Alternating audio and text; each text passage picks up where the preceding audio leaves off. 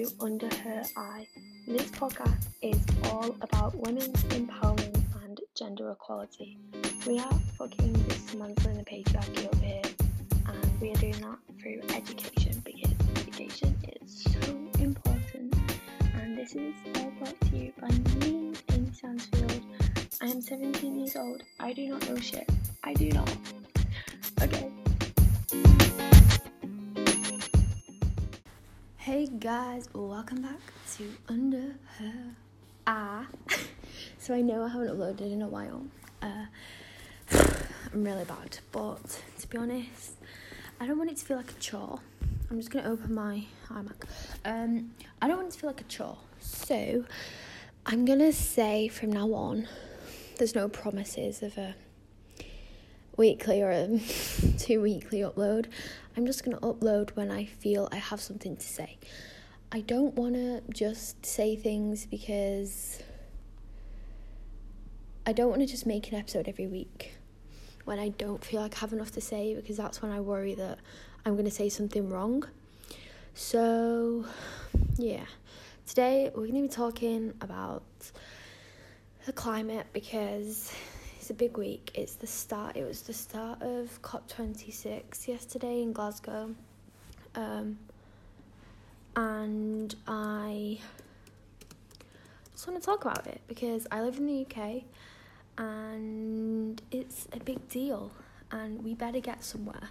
We better freaking get somewhere. I'm sorry, yeah, I saw something already that the China, I don't know what it's called, the Chinese Prime Minister leader hasn't even shown up. So we're off to a good start. But I'm currently reading, which is quite apt. I'm currently reading The Future We Choose, which is The Stubborn Optimist's Guide to the Climate Crisis. And it is by Christiana Figueres and Tom Riffitt-Kanak. So Christiana is the former UN Executive Secretary for Climate Change, and Tom is the senior political strategist for the Paris Agreement. So, you know, the Paris Agreement was the massive, kind of landmark first world, but I didn't mean that, I meant, the world's first climate kind of agreement where all countries recognise that they do their part, but the issue is that they haven't. And this book was first published I think, first in 2019, but they've done re-versions, which is really cool. And they've even done a really recent one about COVID, not about COVID, but including it. So it's very with the time because they've rewrote some of it and added to it. I just want to have a look at some climate information because you guys know I like to learn with you.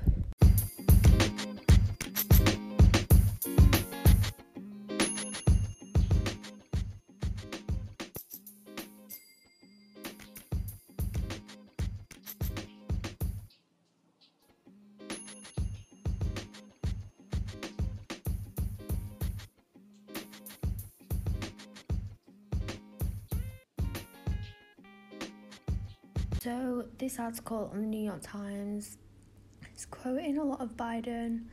Challenge of our collective lifetime is what Biden said.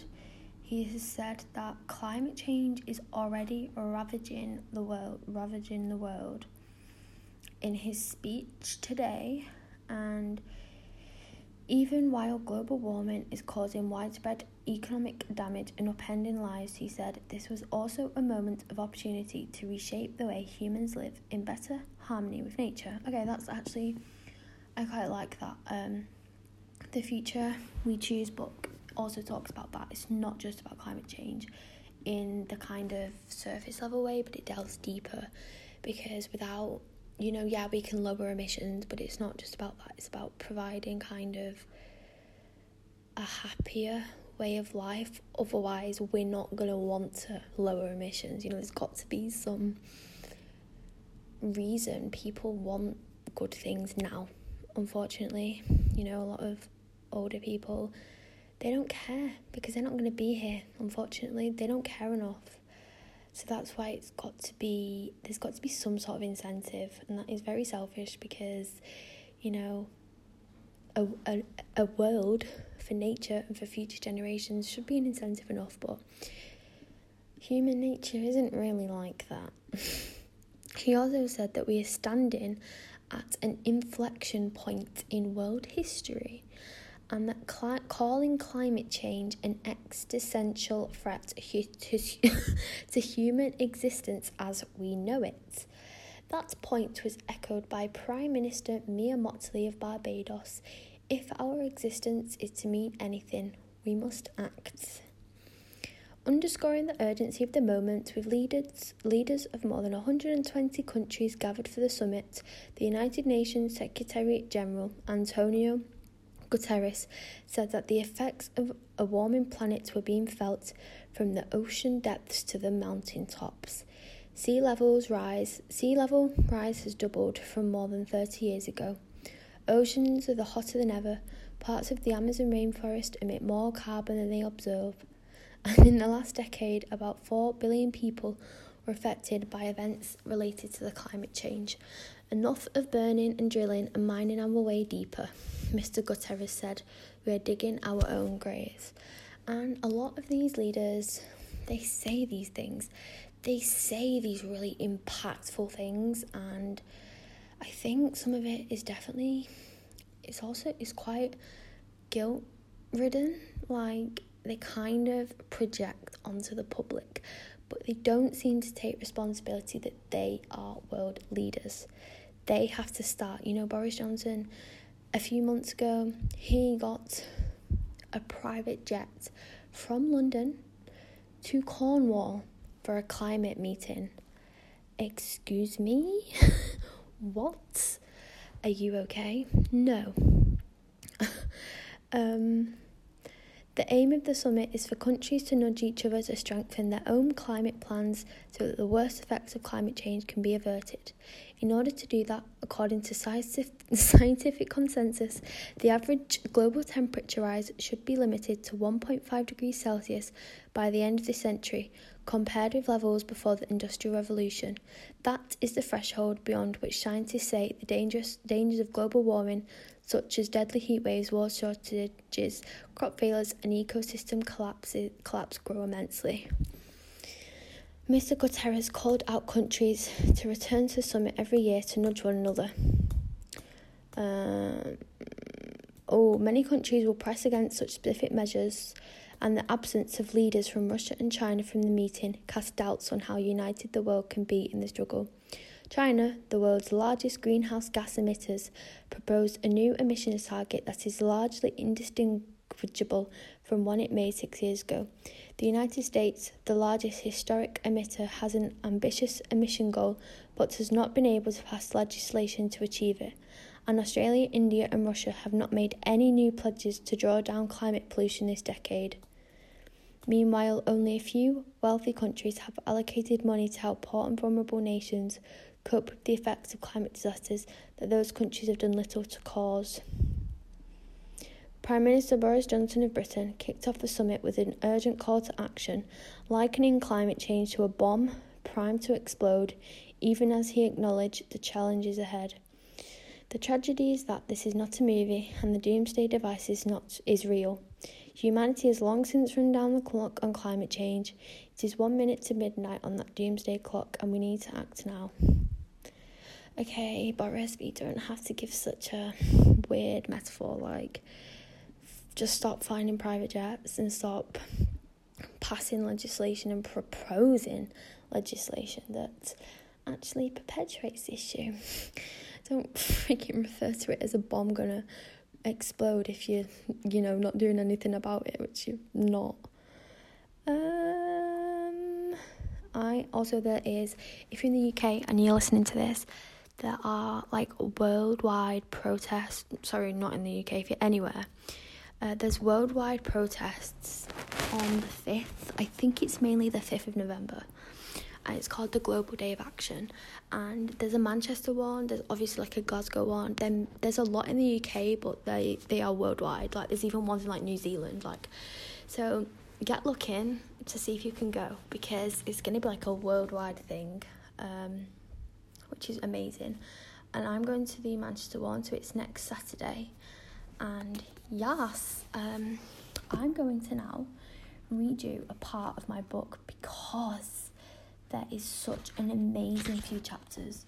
So there's one chapter that is talking about what the world could be like in 2050 if we don't do anything. And there's a world that they describe in 2050 if we do things. So I'm going to read you the bad one, and we'll see if we have time to read you the good one. And obviously it's kind of hypothetical, because we don't know exactly. This is just what a lot of scientists have concluded could be the case if we keep emitting what we are doing. Chapter 2, the world we are creating. It is 2050. Beyond the emissions reductions registered in 2015, no further efforts were made to control emissions. We are heading for a world that will be more than 3 degrees Celsius warmer by 2100.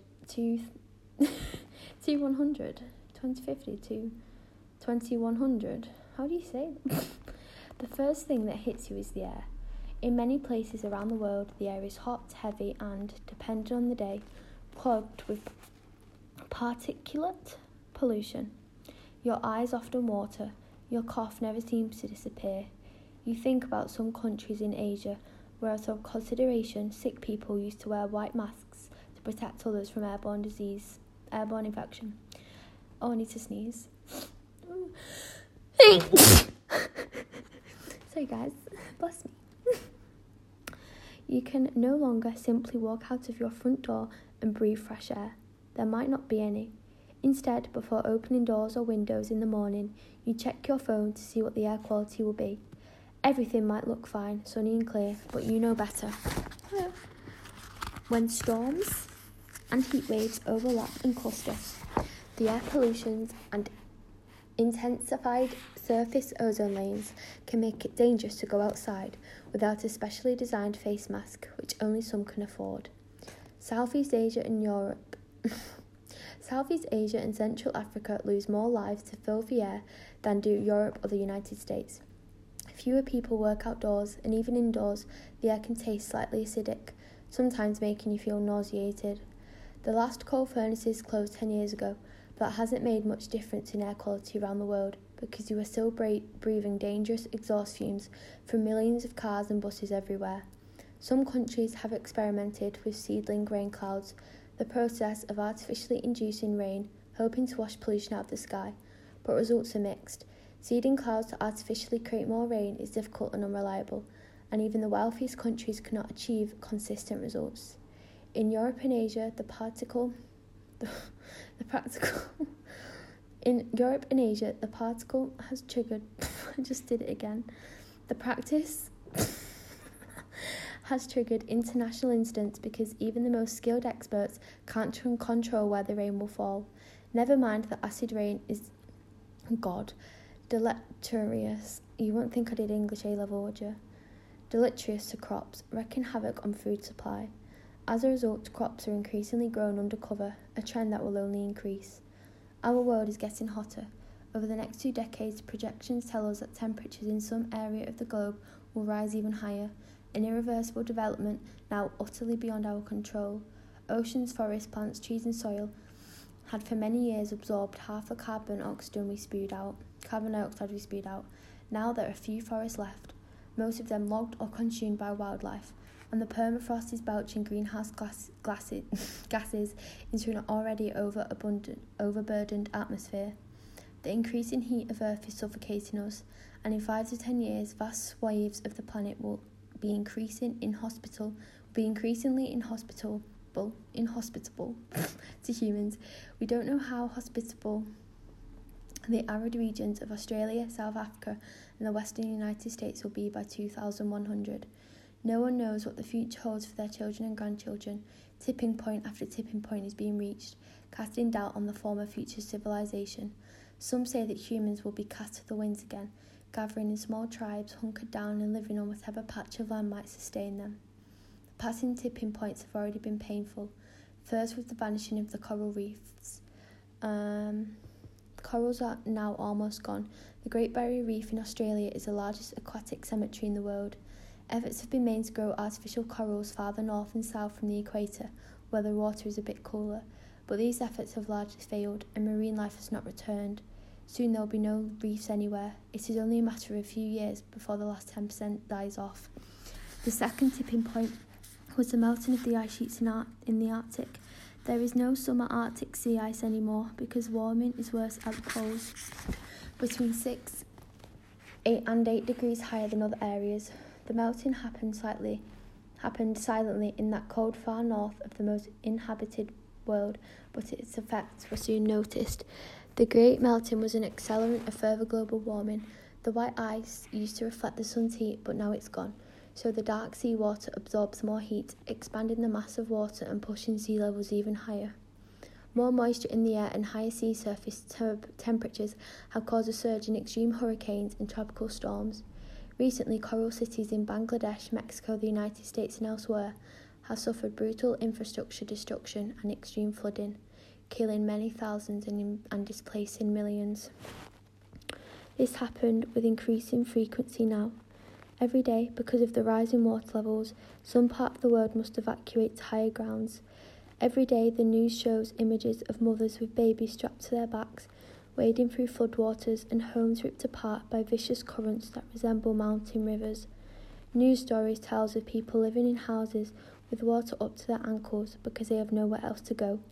Their children coughing and wheezing because of the mold growing in their beds. Insurance companies declaring bankruptcy, leaving survivors without resources to rebuild their lives. Contaminated water supplies, sea salt intrusions and agricultural runoff are the order of the day. Because multiple disasters are often happening simultaneously, it can take weeks or even months for basic food and water relief to reach areas pummeled by extreme floods.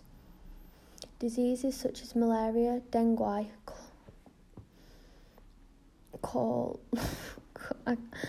can't speak when I'm tired. Let's just skip it. Respiratory illnesses and malnutrition are rampant. Yeah.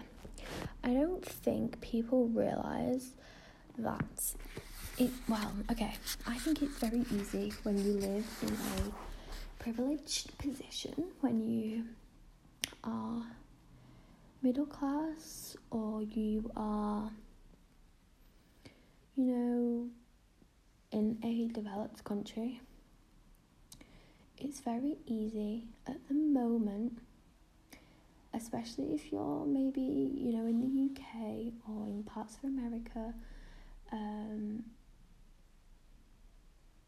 it's very easy to not see the effects of climate change. It's very easy to say, oh, well, it's something for the future because you're not facing the issues right now. People still seem to forget that the effects are happening now. The climate crisis is not a crisis for the future. It is now. It's now. Okay, I want to find the second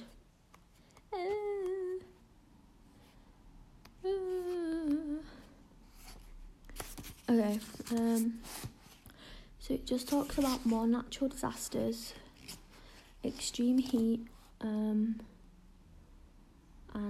the effect, even more disparity. Food production swings wildly from month to month, season to season, depending on where you live. More people are starving than ever before. Climate zones have shifted, so some new areas have become available for agriculture, while others have dried up. Still others are unstable because of the extreme heat, never mind flooding, wildfires and tornadoes. Entire regions suffer from epidemics of stunting and malnutrition. Reproduction has slowed overall. but most acutely in those countries where food scarcity is dire. Infant mortality has rocketed, and international aid has proven to be politically impossible to defend in light of mass poverty. Countries with enough food are resolute about holding on to it. It's actually so depressing, and that is so important that it's depressing. Like, it should be shocking. The weather is unavoidable, but lately the news about what's going on at the borders has become too much for most people to endure. Because of the alarming spike in suicides and under increasing pressure from public health officials, news organisations have decreased the number of stories devoted to genocide, slave trading, and new mutant virus outbreaks and deadly pandemics. You can no longer trust the news. Social media, long the grim source of live feeds and disaster reporting, is brimming with conspiracy theories and doctored videos. Overall, the news has taken a strange, seemingly controlled turn towards distorting reality and spinning a falsely positive narrative. It's so freaking sad. But, the demise of the human species is being discussed more and more. For many, the only uncertainty is how long it will last. How many more generations will see the light of day? Suicides are the most obvious manifestation of the prevailing despair, but there are other indications. A sense of bottomless loss, unbearable guilt, and fierce resentment at previous generations who didn't do what was necessary to ward off this unstoppable calamity. I don't know, guys. I don't know what I'm saying. It's disgusting. It's horrible, and we are the future that can do this. We are the ones that can make our world even better. Not just keep it as it is, but make it even better. Make it happier, make it more people focused. And I think next week's or next uploads podcast is going to be the other version. The next chapter where the authors discuss the world as it could be if we do keep under 1.5 degrees. And I will update you on the process and other things I have been doing. And yeah, what else? There was something else I was going to say. Oh, I have mocks this week. They're on Thursday. It's been half term, and then I've had an extra Monday, Tuesday, Wednesday, 3 days off. But yeah, my first proper exams because I didn't sit my GCSEs. Oh well, I'll update you guys next week, or not next week. I will see you guys for the more positive version if we do good things and we keep people to accountability. And although authority figures and companies should be doing a lot more because they're not, humanity and the public need to make them, and that's unfair, but it's just something that has to be done. So yeah, bye guys.